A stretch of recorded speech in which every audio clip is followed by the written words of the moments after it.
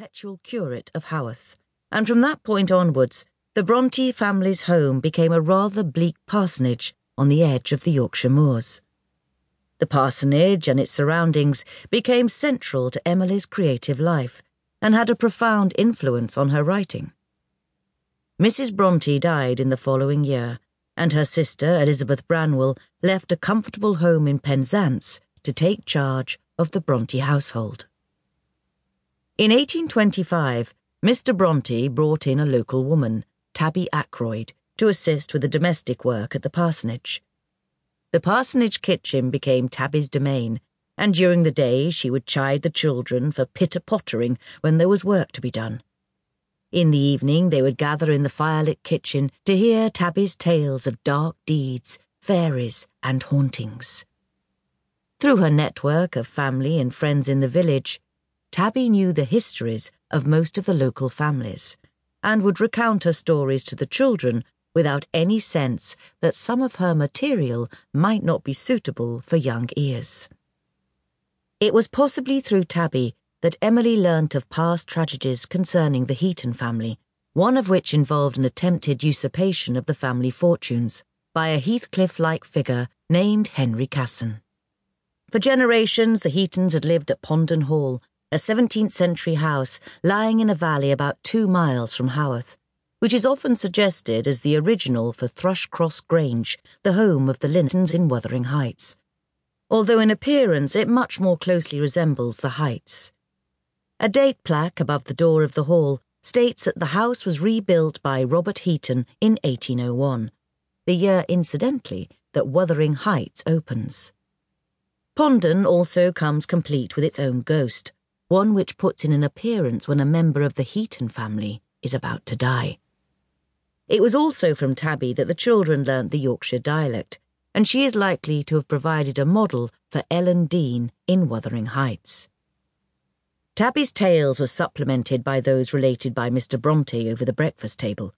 He would tell his children thrilling stories of his youth in Ireland and of the Luddite violence he had experienced first-hand during his time as curate at Hartshead, when desperate men would gather at night to attack local mills and destroy the newly installed machinery which threatened their livelihoods.